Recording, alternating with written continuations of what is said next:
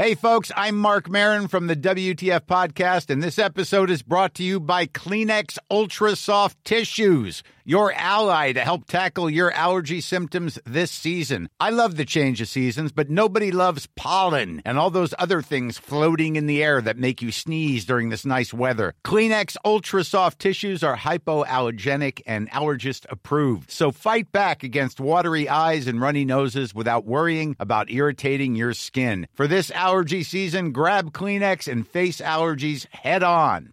I'm Sandra, and I'm just the professional your small business was looking for. But you didn't hire me because you didn't use LinkedIn Jobs. LinkedIn has professionals you can't find anywhere else, including those who aren't actively looking for a new job, but might be open to the perfect role, like me. In a given month, over 70% of LinkedIn users don't visit other leading job sites. So if you're not looking on LinkedIn, you'll miss out on great candidates, like Sandra. Start hiring professionals like a professional. Post your free job on linkedin.com/people today.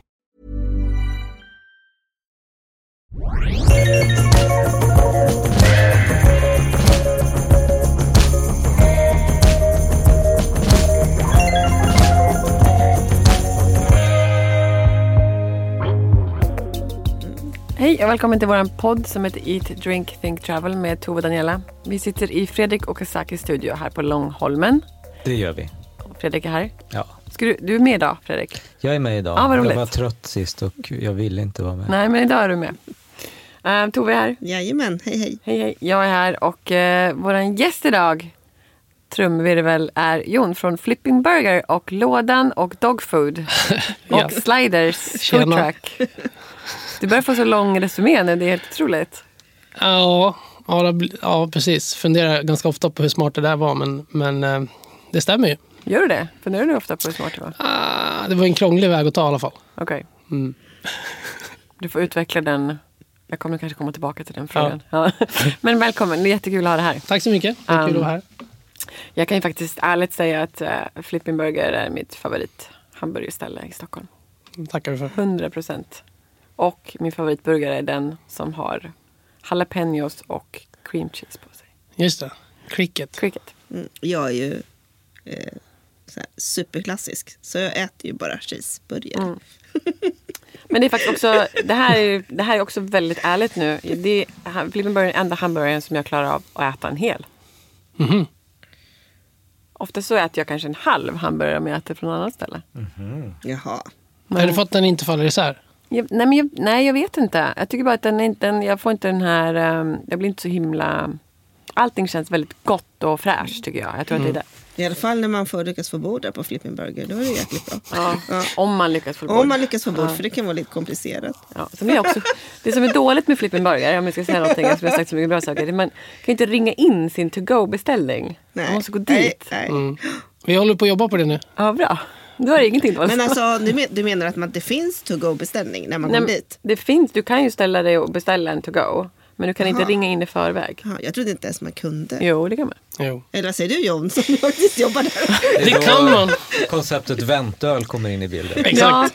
Men om man inte vill ha en väntöl. Och jag hatar ju med hela min person att stå i kö och vänta på saker och ting. Jag tycker att det ska... Ja, men just när det gäller det så har vi faktiskt första gången nu sen vi började göra alla de där olika varumärkena så har vi satt en ny strategi, kan man väl säga, där vi kommer att fokusera mycket på digitalisering och givetvis så kommer det bli någon form av app. Och takeaway på Flippen är en sån tydlig liksom grej där. Det är väl dags att vi blir lite mer liksom kundtillvända och låter folk beställa hemma och komma och hämta. Precis. Ja, men vi har väl ett arv kanske av att men dels har vi varit lite bortskämda och sen också att vi har ju velat att det ska vara liksom lite analogt i brist på bättre ord. Men nu börjar man ju känna att dels att det inte är så himla high-tech att göra någonting teknologiskt längre. Nej, och sen också ganska enkelt nu. Ja, och att det blir lite hygienfaktor. Folk vill kunna göra det som de vill. Framförallt är det ganska skönt att slippa vänta. Ja. Om man är som jag. Men om man tar en takeaway, liksom, det tar ju alltid ungefär 10 minuter. Det är som så här klassisk takeaway-tid. Men jag förstår just den här grejen att ska man gå dit, stå där och sen Vi håller på att modernisera oss. Det är jobbigt att vara eftertraktade jobb. Ja. Exakt. Där sitter. Men Jon, du börjar ju nere på Kungsholmsstrand. I den lilla lokalen. Och då var det ju extremt hypat när du skulle öppna. Du hade rest USA runt och verkligen liksom gjort en djupdykning i det här med hamburgerkultur. Och alltså då kan man ju faktiskt säga att det är en kultur. Det är inte bara fast food utan att du gjorde det verkligen. Vad fick dig liksom att göra den resan från början? Det var väl lite olika anledningar. En var ju väldigt sådär praktisk, att det skulle ta för lång tid att öppna restaurangen, så jag var tvungen att hitta på något under tiden. Super basic anledning. En annan var ju att jag var ganska klar med vad jag ville göra liksom hemma i köket med min köttkvarn. Men jag kände att jag ville se mer olika typer av hamburgerställen på plats och titta lite mer på sånt som jag inte liksom hade någon aning om. Hur man jobbar liksom med driften och sådär. Det måste man ju inte göra i USA, men jag tyckte inte att där och då fanns några ställen i Sverige som jobbade så. Sen fanns det ju, precis som du säger, en kultur i USA. Inte bara kring hamburgare, men kring deras ganska enkla men ändå nästan alltid vällagade mat. Som vi framförallt för 10 år sedan var väldigt dåliga på här. Som vi har blivit väldigt mycket bättre på. Så det var väl sådana saker. Sen på den tiden hade man ju en blogg. Så jag hade ju en blogg för att promota det här. Och den behövde ju också innehåll. Och sen så tyckte jag var lite kul idé att se om man kunde få några företag liksom att sponsra en sån resa. Och det blev liksom någon form av kvitto på att man höll på att göra någonting som några andra kunde sätta värde på. Så det var lite olika. Men det gick ju väldigt bra. Ja, det gjorde det ju. Det var ju också någon form av, som när man gör någonting första gången och man har ingen budget och man är ingenting. Och, det var liksom den där strategin man kunde ha lite grann. Att försöka skapa dels ett innehåll och sen liksom en förståelse för vad är det som ska vara annorlunda med de här hamburgarna när vi väl öppnar. Så att när vi väl slår upp dörren så måste det stå någon där och vänta. Vilket det gjorde. Och sen därefter så var det för mig givet att då måste ju det handla om produkten. Sen är det mycket sådär turtiming och den här hypen som man väl får erkänna blev. Det var ju väldigt mycket som liksom låg rätt i tid som inte jag riktigt rådde över. Hur länge sedan, när var det du öppnade? 2012. 2012. Men innan dess hade du hade ju inte jobbat med mat alls innan. Nej, utan då jobbade du med helt andra saker. Ja. Och det, jag vet inte, det tyckte inte jag var så varken läskigt eller konstigt, eftersom att vi dels skulle göra en typ av produkt som ändå är ganska enkel. Så att det var inte så att vi skulle ha en jätteavancerad restaurangekonomi och fundera på jättemycket mise en place och sånt som man kanske har lärt sig lite mer med åren. Men det andra var ju också att jag tyckte inte att någon av liksom, de kockar som eventuellt serverade hamburgare i stan, jag vet inte att alla de var dåliga, men de var liksom på ett annat sätt. Men du banar lite väg för den här hamburgerboomen som nu har tagit över hela innerstockholm liksom. Och Uterstockholm också kanske man skulle säga. Och Sverige. Alltså det finns ju nästan snart kommer det finnas fler hamburgerrestauranger än det finns pizzarestauranger. Det är väl, jag vet inte. Säg det. Ska jag säga? Men jag tycker att det är skittråkigt, men det är inte, jag vet inte. Tove, du får ta över den där, så jag måste släppa den bollen. Ja, okej. Jag tänkte bara, vart är vi någonstans? Ja. Nej, men vad ska jag säga? Ja, men jag kan gå tillbaka. Vad tycker du? Är de bra, de andra hamburgarna? Tycker du att det finns ett värde i att det finns så många hamburgerrestauranger? Är det bra, dåligt?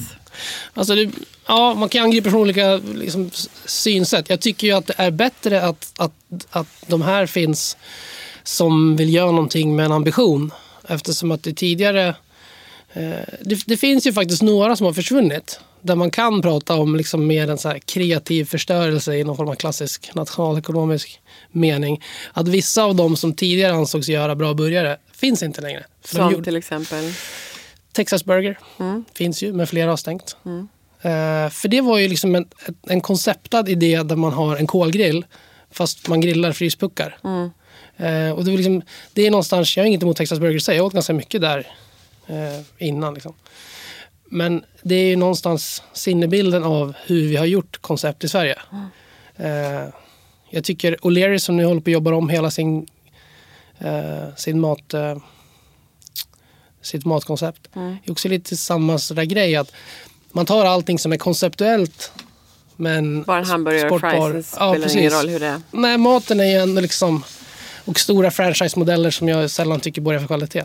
Men samtidigt så när jag startade en lite grann sådär pensionsförsäkring i det här var ju att vi har ätit hamburgare i Sverige sedan 50-talet, USA i 100 år.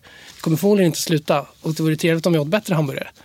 Och där kan jag känna att jag tyckte det låg i korten från början att det kommer att bli hamburgerställen ungefär som det finns sushi-ställen och pizzaställen och sådär.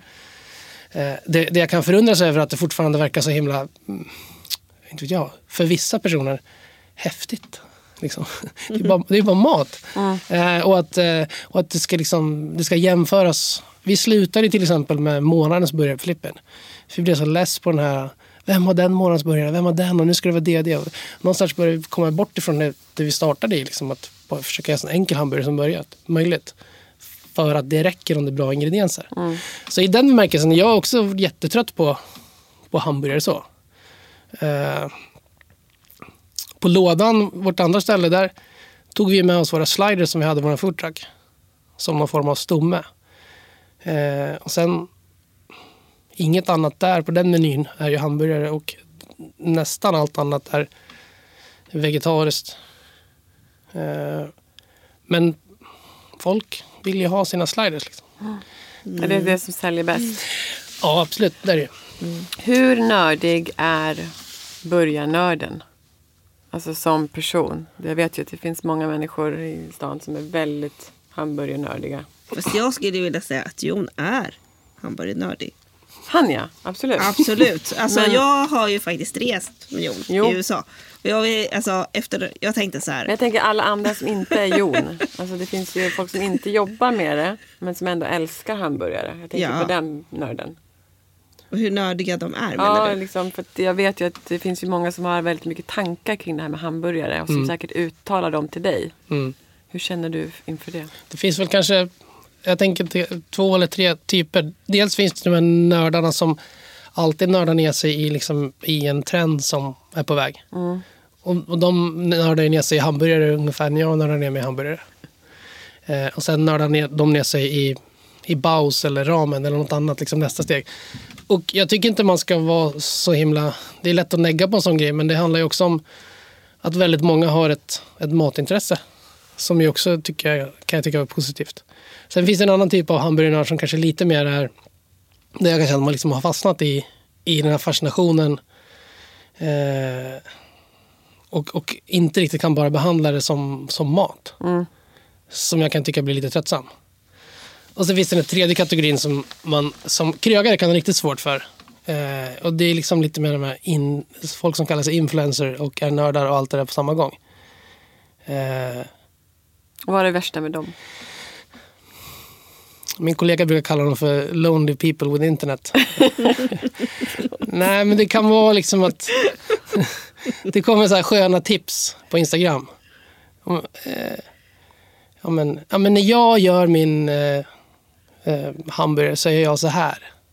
Ja, det funkar ju säkert hemma i ditt kök för 2 personer. Men ska du göra det 800 gånger på en lördag, då är det liksom andra faktorer som kommer in. Det innebär inte att vi som kompromissar med den burgaren är exakt som de var när vi började. Men det finns massa aspekter av att servera mat överhuvudtaget i en restaurangmiljö, som ni vet mycket väl. Som har ganska lite att göra med vad man kan kreera hemma i sitt kök och ta bilder på. Och det glappet kan jag ibland störa mig på. Det är lite världsfrånvänt. Ja, och också samtidigt att vissa av de här personerna tycker att de har så himla mycket att ge till liksom restaurangvärlden. Och dessutom nu senare år, vi får inte så mycket sånt, men man vet ju kollegor som får, jag vill komma till restaurang och lägga ut det på det, liksom, eller i mina kanaler, så ska jag få saker och sådär. Det där är såklart en växelverkan. Man har ju alltid som restaurang varit beroende av att medier tidigare och nu sociala medier så där, skriver om det. Och vi bjuder också in press och branschfolk och influencers ibland. Liksom. Men just den här att man tänker sig veta massa saker då om hur själva driften är. Liksom. Där kan jag bli lite... Ja. Men det är ju någonting med... Alltså, eftersom alla kan laga en hamburgare, alltså hemma, så lockar väl det på något sätt till sig att man tror att man är lika bra som Jon på att laga hamburgare liksom. Eller någonting, att man kommer med en massa idéer och så. Jag vet inte. Jo, men så kan det vara. När man äter själv på restaurangen så kan man ju ibland fundera på liksom, varför var inte det här bättre? Och det är klart att man då kan ju se saker om man är i branschen själv som kanske andra inte ser. Men även, det är klart att varje gäst har ju rätt att bilda sin uppfattning vad som är framför dem. Är det värt det och varför var det inte bättre? Oftast så är det ju bara brist på ambition i köket. Men det finns ju också ganska ofta fall där det finns en ambition i köket, men man fick ändå inte riktigt till det. Och då beror det kanske inte på de anledningar som vissa personer med Instagram-konton liksom tycker. Eller det som jag tycker faktiskt har blivit oseriöst är ju att restaurangbranschen i Sverige har ju lyft sig enormt de senaste 10-15 åren. Bevakningen har ökat enormt. Men den seriösa bevakningen har ju liksom... Jag vet inte, det är väl egentligen... Om man läser recensionerna så känns det som att det är Dagens Nyheter, deras krogkommissionen, kanske Svenskan, men ibland tycker jag inte det ser ut så. Att man besöker ett ställe mer än en gång innan man skriver en recension. Det kan vi i branschen tycka är lite konstigt ibland. Eller att man recenserar ett ställe som har öppnat, så är man där tredje dagen. Det har väl alltid varit en klyfta där, och restaurangen förstår inte varför tidningarna ska komma direkt efter öppning, och tidningarna anser att det ska vara lika bra från den dagen du slår upp portarna för att servera samma gäster. Så att det finns ju en icke-förståelse från båda håll där, tror jag. Och jag som har jobbat på restaurang kan ju också tycka så här, men kom inte första veckan och lägg på mer stress liksom. Och jag vet ju att vi har diskuterat det här med just Elin Peters från DN också, att det är hennes åsikt att det ska vara lika bra. Men de kommer i alla fall flera gånger. Det är ju tydligt. Precis, 3 gånger. Eller vi kan ta ett annat. Nöjesguiden hade ju en sågning av Paolo Robertos restaurang i Hamburg Sjöstad. Jag har inte varit där, jag vet inte hur det är. Men 2/3 av sågningen handlade om Star Wars, för att man sen, eller Sagan om ringen, för att man sen skulle liksom i slutklämmen då kunna göra en referens till något, om det nu var ett monster i Star Wars, som påminner om den här restaurangen. Och man var där liksom söndag eftermiddag och tog en varsin pizza, och så blir det liksom en halvsida i Nöjesguiden. Då kanske jag säger, jag vet inte. Jag tycker att så där kan det ju alltid ha varit. Men det är så intressant att det har varit sånt enormt kvalitetslyft i branschen. Och så påfallande svårt för ganska många på liksom andra sidan att hänga med. Ja, men det är ju så, vi har ju pratat om det också, att överhuvudtaget varken tidningar eller det finns ingen lägger pengar på bevakning av krog eller liksom. Nej, men det är också för att det är så mycket, som Jon säger, att det är så mycket influencers, som att många krögare, men det är mer värt att bjuda in en influencer än att bry sig om en seriös recensent idag, för att det gör mera för ens business och att ta hand om den personen. Så att jag menar, så får man tycka vad man vill om det liksom. Ja, gud, det finns jättemånga delar, och vi har ju liksom en förhållandevis på alla ställen liksom ganska enkel mat. Framförallt presentation. Ibland är det mer komplicerad i uppbyggnaden som kanske inte syns, men det vore ju löjligt för mig att säga att vanligt folk inte kan liksom utvärdera vår mat. Det kan de ju. Och vem som helst med ett Instagram kan lägga upp en rättvis recension. Men jag kan tycka, när man gör en större grej av det och vill vara en aktör som vill bli tagen seriöst, då får man ju faktiskt anstränga sig lite mer. Ja, men det håller vi nog alla med om, tror jag. Att allting, hela vår bransch bygger ju på att det finns någon sorts symbios mellan, jag menar, både krögare och tidningar och medier och allt vad det är. Men å andra sidan, om du tittar på mat-tv idag, så är det få matprogram som man ens tycker är värda att titta på liksom. Nej. Det är bara tävlingar och superkockar överallt. Så att, jag menar, jag tycker att det är bajs. Så att... Ja, det ska alltid tävlas. Ja, Tove och Fredrik gillar det. Så. Ja, Tove var ju med. Ja, fick ju vara med till och med. Jag vet, jag ska sitta på det bara för att det var du. Vad var du med för? Mästerkocken. Sveriges mästerkock. Jag var där. Äta lite, testa lite, tycka till lite. Visst. Jag kommer aldrig få komma. Ja, men jag är ju till och med i Grillmästaren och sådana grejer. Har du? Ja, Aha. back in the day. Men, Back in the day, förra året. nej, det här var faktiskt ganska många år sedan. 2014 kanske. Ja. Hur var det då? Det var ju kul. Jag var med i något annat också. Vad hette det då? Men det är samma upplägg. Men de skulle grillmästarna var väl sådär. Men det var ett annat som var mer kockar som tävlade. Och där de då skulle laga, i det avsnittet jag var med, en hamburgare. Såklart. Så var jag med i juryn då. Det var ju roligt att se, för då tyckte jag ändå att det, ja, men, det var inte längre en hemlighet hur man kanske gör en hamburgare lite mer genuint bra. Men det var ju påfallande många av kockarna där som ändå skulle liksom in med den i ugnen och det skulle bakas av eller skulle liksom, lite så. Men i efterhand kan jag ju känna också lite, de måste ju ha tänkt, vad är det för lirare som är här? I din, jag menar, det är ändå alltså det är ju vår bransch i restaurangbranschen, men du har ju ändå ett segment som kanske är lite mer liksom specifikt. Det är ju liksom fast food-segmentet. Ser folk dig som en förebild? Upplever du det? Alltså i branschen? Ja, alltså i din, liksom i det här hamburgare... Jag vet faktiskt inte. Du får ingen feedback från folk? Jag får ju feedback från folk när jag är i restaurangerna. Då är folk ofta väldigt snälla. Men nej, jag tror väl att... Jag vet inte. Vi har inte varit så mycket en del av branschen heller, tror jag. Jag tänker bara, det är ju så många restauranger som har öppnat upp efter er. Ja. I eran liksom... Vad heter det? Ert bakvatten. Ja. Det låter konstigt. Men det Kölvatten. blir på kölvatten menar jag. Inte, vad sa jag, bakvatten? Kölvatten. Nästan samma sak. Så så att det är ingen som liksom... Ingen av de kollegorna. Jo, men vissa har man väl kontakt med. Men det är också... Det blir så tydligt så tidigt att de konkurrenter som kom hade ju bestämt sig att de skulle bygga liksom kedjor. Och det var väl en av liksom, de få grejer jag hade bestämt mig hårt innan att det ska inte jag göra.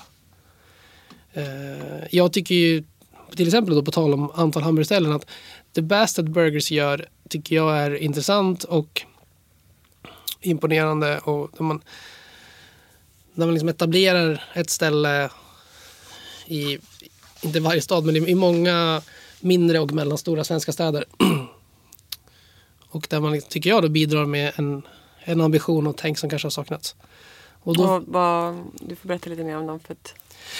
Bastard Burgers, jag tror att de öppnade väl i Luleå kanske. Men de har ju liksom, nu har de öppnat i Umeå ganska nyss. Men de har Luleå, Umeå, jag tror Piteå, de har Gävle. Och flera ställen längs Norrlandskusten. De finns i Stockholm 2 kvarter från lådan. Och så där. De har ju gjort en väldigt tydlig liksom, kedjemodell från början. Och det är klart att de är en konkurrent till oss. Vi ligger ju i samma liksom, prisläge, samma nisch och sådär. Men de är också, tycker jag, då en kreativ konkurrent till de stora kedjorna. På ett sätt som jag tycker är lite upplyftande. Alltså då tänker jag på Max, McDonalds, de där liksom. Men så att i den bemärkelsen så alla som gör hamburgerställen typ som Flippin är ju nu kedjor. De har ju inte bara ett ställe, de har ju ganska många ställen. Och då, jag har inte riktigt känt släktskap så med dem. Utan de personer jag känner i branschen är ju oftare mer kockar som har mindre ambitiösa restauranger. Alltså mer ambitiösa fast mindre ställen. Och när vi då diskuterar råvaror och leverantörer och sånt så hittar man ju liksom mer beröringspunkter där. För att det är väldigt viktigt för dig med just råvaror. Ja, men det är det. Absolut. Så att, och sen är det roligt med stjärnkrogskockar är oftast väldigt själva liksom, väldigt inne på fast food. Det är sant. Och sen finns det ju då, om man drar ut det en nivå, så de 2 stora övergripande trenderna som jag ser i branschen senaste kanske 5 åren, det är ju uppgraderingen av fast food och lite grann avslappningen av fine dining. Och där någonstans så blir det ibland möten. Och det är det ni gör på lådan ganska ofta. Ja, det kan man säga. Det var gästspel där, precis. Och där tycker jag att det händer roliga saker. Och där märker man ju liksom att det finns ganska mycket beröringspunkter när man sitter ner och pratar. Liksom. Och sen är det mycket saker som är väldigt olika. Jag svarar på en fråga, sen bara går jag iväg. Det går jättebra. Det är ingen fara alls.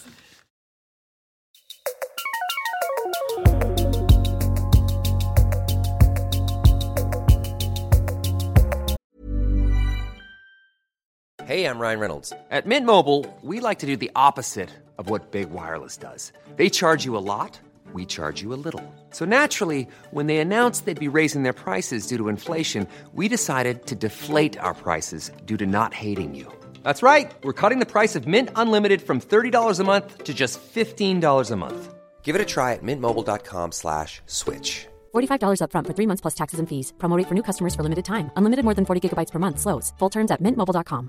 Ready to pop the question? The jewelers at BlueNile.com have got sparkle down to a science with beautiful lab-grown diamonds worthy of your most brilliant moments. Their lab-grown diamonds are independently graded and guaranteed identical to natural diamonds. And they're ready to ship to your door. Go to BlueNile.com and use promo code LISTEN to get $50 off your purchase of $500 or more. That's code LISTEN at BlueNile.com for $50 off. BlueNile.com, code LISTEN. Hey, it's Danny Pellegrino from Everything Iconic. Ready to upgrade your style game without blowing your budget? Check out Quince. They've got all the good stuff, shirts and polos, activewear, and fine leather goods, all at 50 to 80% less than other high-end brands. And the best part? They're all about safe, ethical, and responsible manufacturing.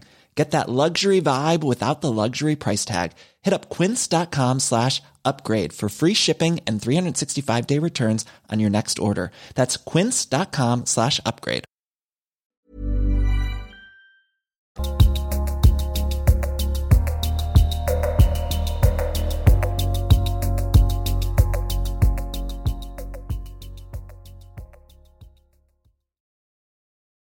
Men vad tycker du då om Max och McDonalds och allt det där? Jag menar, skulle du äta en hamburgare på Max?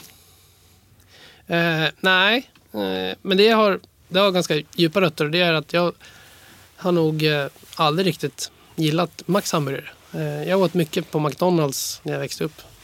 Och är man från Gävle som jag är så då var man i minoritet. För att Max såg man ju lite som... Vi är ju inte riktigt Norrlandspatrioter som man är längre upp. Men det var ju ändå helt klart Max som folk föredrog.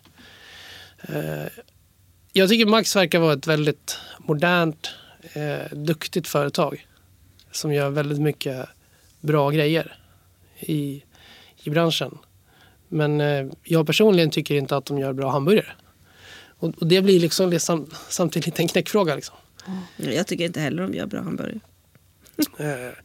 Och det, när man klickar på Max hemsida, vilket jag faktiskt har gjort, och så klickar man på deras hamburgare och ingredienser, så får man ju upp då kött, bröd och vad det kan vara mer. Men sen en liten asterix på köttet som man får klicka på igen. Så var det i alla fall tidigare. Och då kommer det upp då de grejerna som de har i tillsatsmässigt. Om det nu är potatismjöl eller jag kommer inte ihåg riktigt. Och jag hade tyckt det var intressantare om de hade gått all in på att, för de verkar ju nörda väldigt mycket med hamburgare. Om man ser hur de researchar och sådär. Och verkligen gör en hamburgare med bara kött. Samtidigt är jag själv ganska allergisk mot folk som sitter så här och petar i andras affärsmodeller. Och folk måste ju göra vad de tycker blir bäst för sitt eget företag och för sina drivkrafter, vad man vill. Men nu får du ju berätta vad du tycker. Ja, alltså, men just det, så det tycker jag inte är en bra hamburgare. Det kan jag stå för. Och sen som sagt så förstår jag att väldigt många... Det kan väl vara feedback jag kan få ibland, att folk tror att vi liksom missade hamburgerkedjetåget. Och ja, det spelar mig ingen roll, men det är klart att vi inte missade det. Det var rätt tydligt. Vi ville bara inte göra det. Du gjorde ju andra restauranger istället. Ja, det gjorde vi. Absolut. Men det var inte heller givet faktiskt. Utan det var ju när vi flyttade Flippen från Kungsholmen till Odenplan, som var mycket en kapacitetsfråga. Alltså den lokalen vi var höll på att ramla ihop. Gick inte att vara där. Och det var struligt med hyresvärden och sådär. Och när vi sen flyttade så... Vi blev ett ganska stort företag för det var en restaurang. Och jag behövde ta in folk. på liksom ekonomi, personalsidan och sådär. Och då hamnar vi nästan i en dynamik att när de väl var inne så nu måste vi göra mer saker för att ha det här. Plus att vi började få barn. Jag har 2 barn, min närmsta kollega Joakim har 2 barn och sådär. Och vill vara föräldralediga, vill ha ett liv och så. Så det handlar ganska mycket några år där om att bygga ett företag för att kunna få en rimlig arbetssituation. Och sen såklart att vi kände efter ett par år att vi behövde en kreativ utmaning. Och dumdristigt nog så var jag igen sugen på att ta en risk. Som jag fått ångra lite med mina äventyr. För att som alla sådana projekt, det kostar ju dubbelt så mycket pengar och tar dubbelt så lång tid. Så att det blev ju väldigt mycket stress ett par år innan vi skulle göra lådan och dogfood. Som i efterhand hade jag kanske inte gapat efter så mycket på samma gång. Men det var också rätt nyttigt. Och man lever i en bubbla och tror att man kan styra sina omständigheter. Sen upptäcker man att det finns ganska mycket dynamiker som man dras in i och måste agera efter. Så att, vem äter du hamburgare hos då i stan om du inte får äta hos dig själv? Ja, jag måste fundera på när jag åt en hamburgare. Och vart skulle du aldrig äta en hamburgare men inte McDonalds eller Max? Jag skulle nog aldrig ta en hamburgare på en halvambitiös större krog som har en sån här steakhouse-meny liksom. Nej. Det är jag inte så intresserad av. Men nu blir jag lite irriterad på mig själv för jag vet att jag åt bra hamburgare för inte så länge sedan. Jag var faktiskt på ett hamburgerställe i Gävle som heter Bro Burger. Som hade en jättebra hamburgare.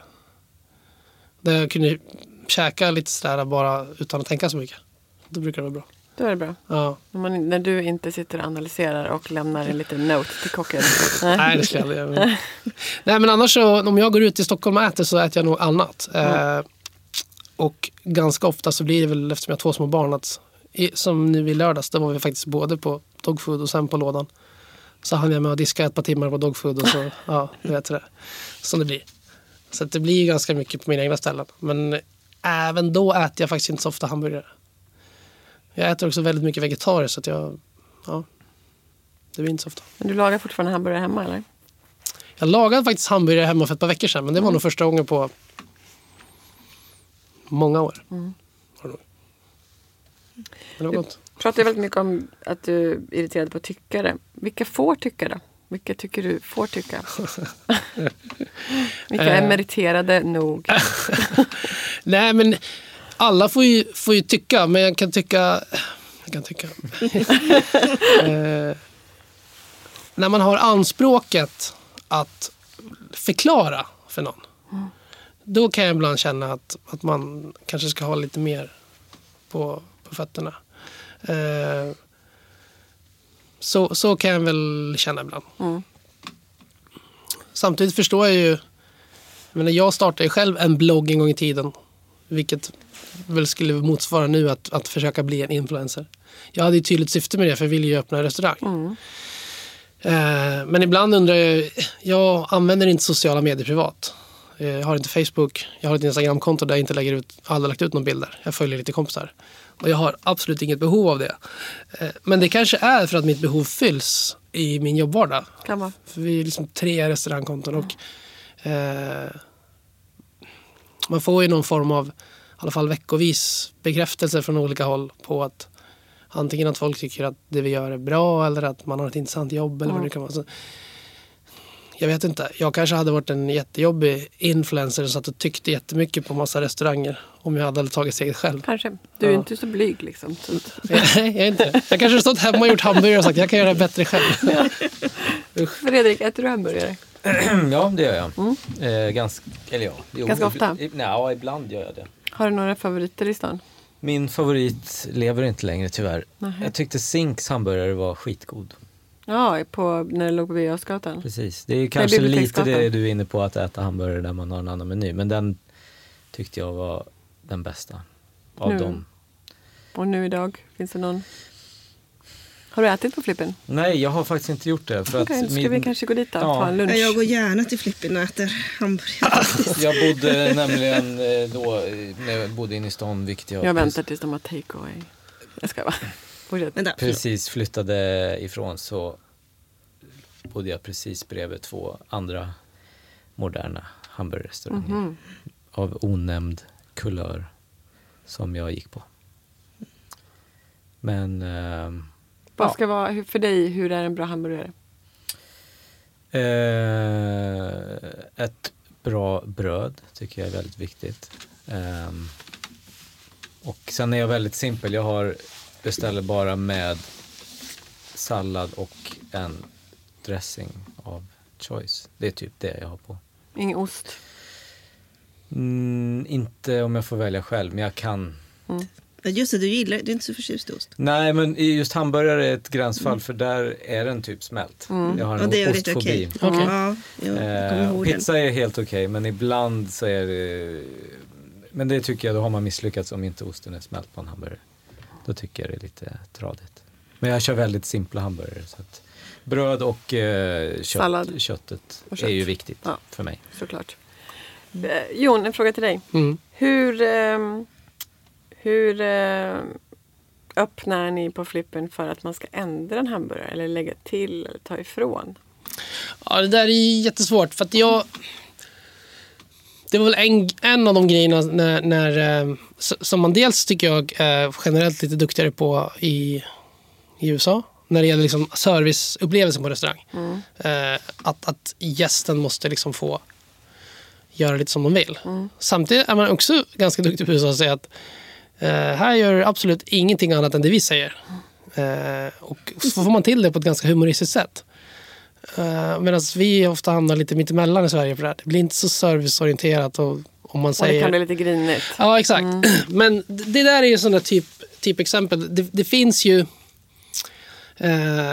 om alla får göra som de vill så kommer det ta ungefär dubbelt så lång tid att få ut maten i ett kök. Så att det är egentligen inte liksom så att vi vill inte att ni ska kunna göra det här för att det blir jobbigt för oss. Utan mer att det kommer ta längre tid för er att få maten. Och när man får det där på en aggregerad nivå i ett litet restaurangkök där många beställer, då blir det nästan ohanterligt. Det är därför de här klassiska no substitutions finns. Yeah. Men jag tycker det är svårt. För jag vill no substitutions, eller hur? Ja. Men när du har det, kan man liksom byta ut och ta bort och så och se? Alltså jag vet inte. Ja, jag vill tro det. Sen ibland så tror jag att man i vissa perioder kan det mindre för att det smyger sig tillbaka lite sån här branschidéer om att så gör vi inte.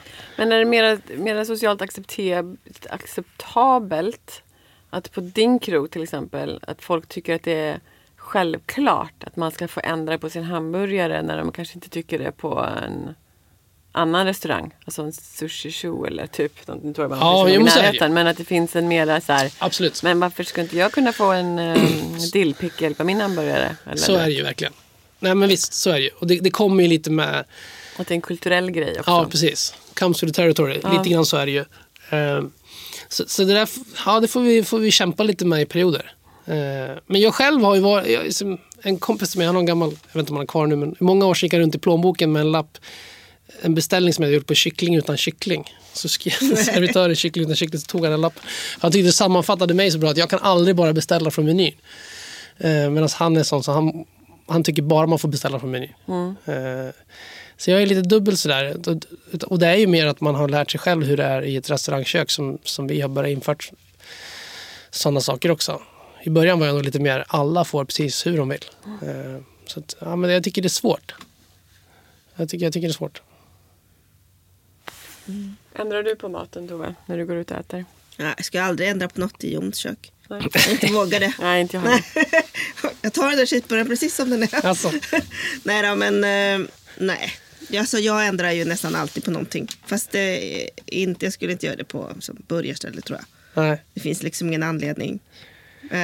Däremot om jag ibland kan äta på någon... Jag kan ju äta så här också på snabb. Typ, och då är det ju Burger King, det har jag sagt för. Det är den enda. Men då kan jag liksom så här, jag vill inte ha det där, eller då ska jag ta bort. Have it your way. Ja, precis. Men det är ju en klassiker på sådana ställen att man knölar till det så mycket så att de måste göra den åt det. Ja, och då vet man att man får en fräsch. Exakt. Jag kan vara lite dryg, inte medvetet dryg, men det blir ju drygt i barer. Om jag beställer cocktail så vill jag nästan alltid dricka den i ett rocksglas. Yes sir. Eller hur? Och det kan jag förstå en bartender som har lagt tid och liksom tänkt att den här ska vara så här, det glaset blir bäst. Och då brukar jag försöka förmedla att jag förstår det. Och jag förstår att jag sabbar lite av grejer, men det låter så himla gott med just den drinken. Kan jag få den enda i sånt glas? Och ganska ofta tycker jag ändå att bartenders brukar vara lite så här att jag kan förstå precis hur du menar. Alltså de är bara bra på service. Ja, det kan det i och för sig vara. Men lurar mig. Ja. Det är sant. Så är det nog. Du är lite mer ringkräv i den här branschen än vad jag är. Mer cynisk kanske. Men du då? Brukar du ändra på någonting? Nej. Nej, jag tror att jag fick nog en arg blick av min man om jag gick ut på restaurang och så skulle jag börja ändra på saker. Så det är inte för att du vill utvärdera liksom, rätten eller konceptet precis som det är? Jo, det är det. Alltså, jag skulle inte drömma av att... Sen kan jag ha åsikter om saker och ting. Men jag skulle inte drömma om att ändra någonting innan jag har ätit det. Nej. Alltså det för mig... Det förtar ju hela upplevelsen. Faktiskt. Det är någonting... Jag har jobbat tillräckligt länge i den här branschen med kockar som tänker kanske en månad på en rätt innan den hamnar på en tallrik. Så att jag... förstår ju hur mycket som ligger bakom det. Om det vare sig det är en hamburgare eller en 3-stjärnig Michelin-rätt så tycker jag att det är samma. Ja, för vi kommer ju tillbaka till, det finns en aspekt där man kommer tillbaka till de här liksom lonely people with internet som ju har att göra med att men det här är noll förståelse för vad som ligger bakom. Ja, och att det givetvis bara för att en rätt ser ut på det sätt och du kanske kände att det här skulle vara gott på. Det behöver inte betyda att vi aldrig har tänkt på det. Nej, vi har förmodligen tänkt på det jättemycket. Men bestämt att så gör vi inte. Och det är liksom, ska man hela tiden hålla på att redovisa alla beslut hur man inte har gjort, det blir ju jättejobbigt. Jo, men det är också en sån här personlighetsfråga. Det är också så här, de antar ju på en gång, de är inte intresserade av processen. Jag är ju väldigt intresserad av en process bakom en rätt och vad som ligger bakom, hur man kom fram till den och vad var inspirationen. De här människorna som du säger då, de är inte intresserade av den processen överhuvudtaget. Så de har troligen ingen sån process. Så att det är svårt för dem också att förstå att det finns en process. Det är som att skriva en låt eller skriva en text. Det är ju samma sak. Liksom. Det finns ju en process bakom. Och jag tror att de här ensamma människorna med internet som du säger, de förstår nog inte den processen. Nej, så kan det vara. Tror jag. Faktiskt. Jag tänkte lite grann på dog food. Som, inte, hur länge har det funnits nu? 1 år eller? 2 år i sommar. Där har du ju liksom också gjort extremt mycket research, fast med korv. Liksom. Fast det är ju inte bara korv, visserligen, det är ju friterad kyckling och så också. Men vad är liksom din fascination där då, om man säger? Ja, där kan jag tänka mig att folk inte kanske tycker lika mycket. Just med, eller? Nej, det gör de inte. Det folk kan tycka där är ju liksom med prissättning. För att även för 10 år sedan så kostade en dålig burgare 130 kronor. Medan en dålig korv kostar fortfarande 5 kronor på Ikea. Och produktmässigt så med den korv vi gör på Dog Food med det brödet och den korven så är det ju en dyrare produkt att göra än att göra till exempel en cheeseburgare på Filippin. Men det handlar också om hur du äter den och vilken miljö. Korv har man ju ätit i korvkiosk. Och så fort du flyttar den så tappar den någonting med skärmen. Och du får inte riktigt, du kan få kanske i en bar som pubfood mer skulle funka. Men att sätta den i en restaurang så som vi gjorde, det märkte vi själva också att det blev liksom för smalt. Det var ju tanken att det skulle vara en korvkiosk från början. Men fascinationen över korven i brödet liknar väl den med hamburgare. Och tanken som sagt från början var ju en korvkiosk för att lite grann visa att nu finns det ju några legendariska korvkiosker i stan. Som Günthers eller Östermalms och sådär. Som är jättebra. Ja. Men nästan alla andra är ju någon av de stora spelarna. Ja. Som har jättetrötta franchiser som är... Ja, de gör en disco fries. Och så gör de stora kampanjer och marknadsför det. Istället för att fundera lite grann. Hur skulle vi kunna göra produkter lite godare? Och lite mer hållbara. Så det var det jag ville liksom in och peta i. Och då istället för att som sagt göra till Flippen så gjorde vi först en food truck med mindre burgare, sliders. För då gör vi samma produkt fast i en bil. Det steget kan vi hantera. Och så testar vi, hur känns det här?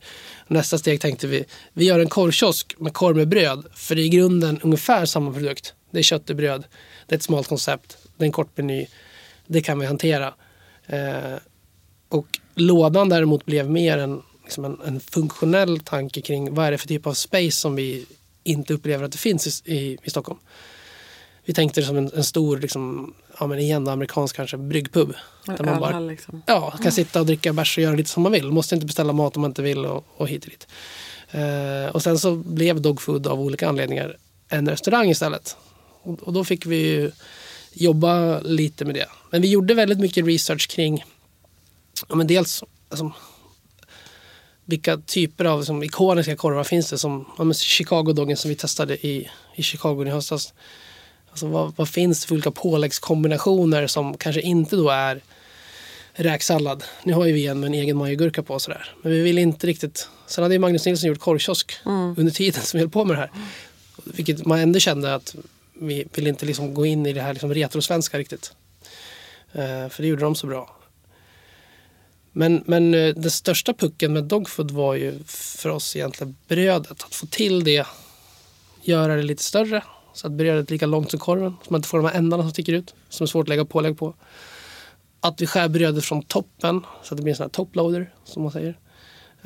För att då kan du ställa brödet på bordet. Istället för att det bara ramlar som när man försöker ställa från sig en korv. Man grillar ut i skogen. Och med det så måste du vrida korven upp och ner. Så att den böj som ofrånkomligen kommer på en korv.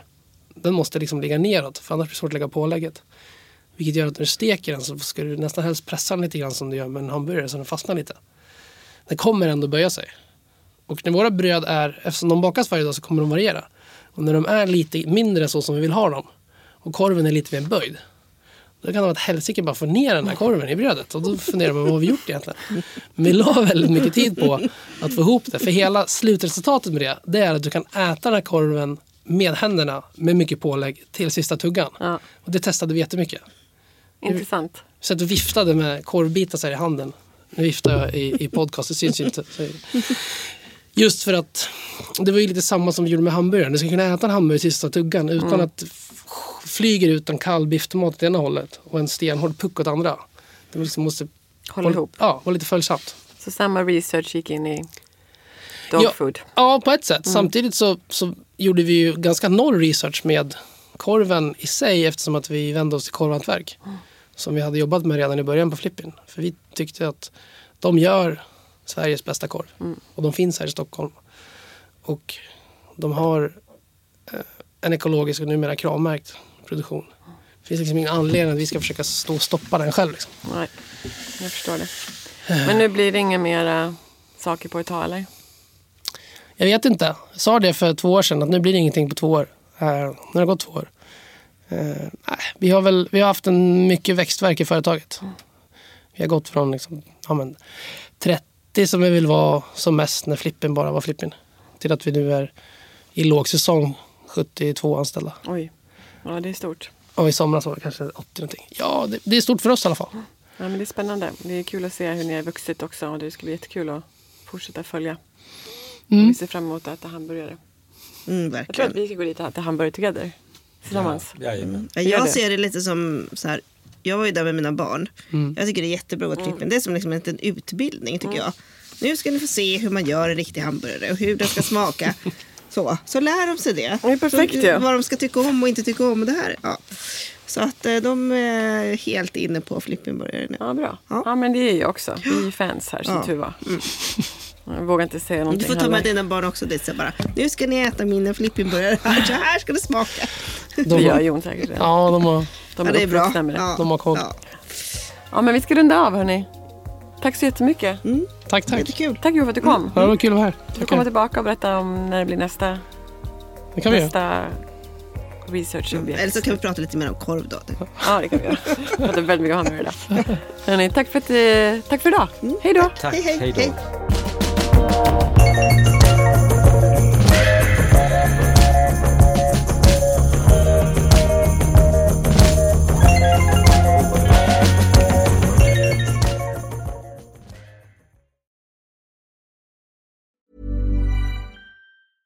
Mom deserves the best, and there's no better place to shop for Mother's Day than Whole Foods Market. They're your destination for unbeatable savings, from premium gifts to show-stopping flowers and irresistible desserts. Start by saving 33% with Prime on all body care and candles. Then get a 15-stem bunch of tulips for just $9.99 each with Prime. Round out Mom's menu with festive rosé, irresistible berry chantilly cake, and more special treats. Come celebrate Mother's Day at Whole Foods Market. Mom deserves the best, and there's no better place to shop for Mother's Day than Whole Foods Market. They're your destination for unbeatable savings, from premium gifts to show-stopping flowers and irresistible desserts. Start by saving 33% with Prime on all body care and candles. Then get a 15-stem bunch of tulips for just $9.99 each with Prime. Round out Mom's menu with festive rosé, irresistible berry chantilly cake, and more special treats. Come celebrate Mother's Day at Whole Foods Market.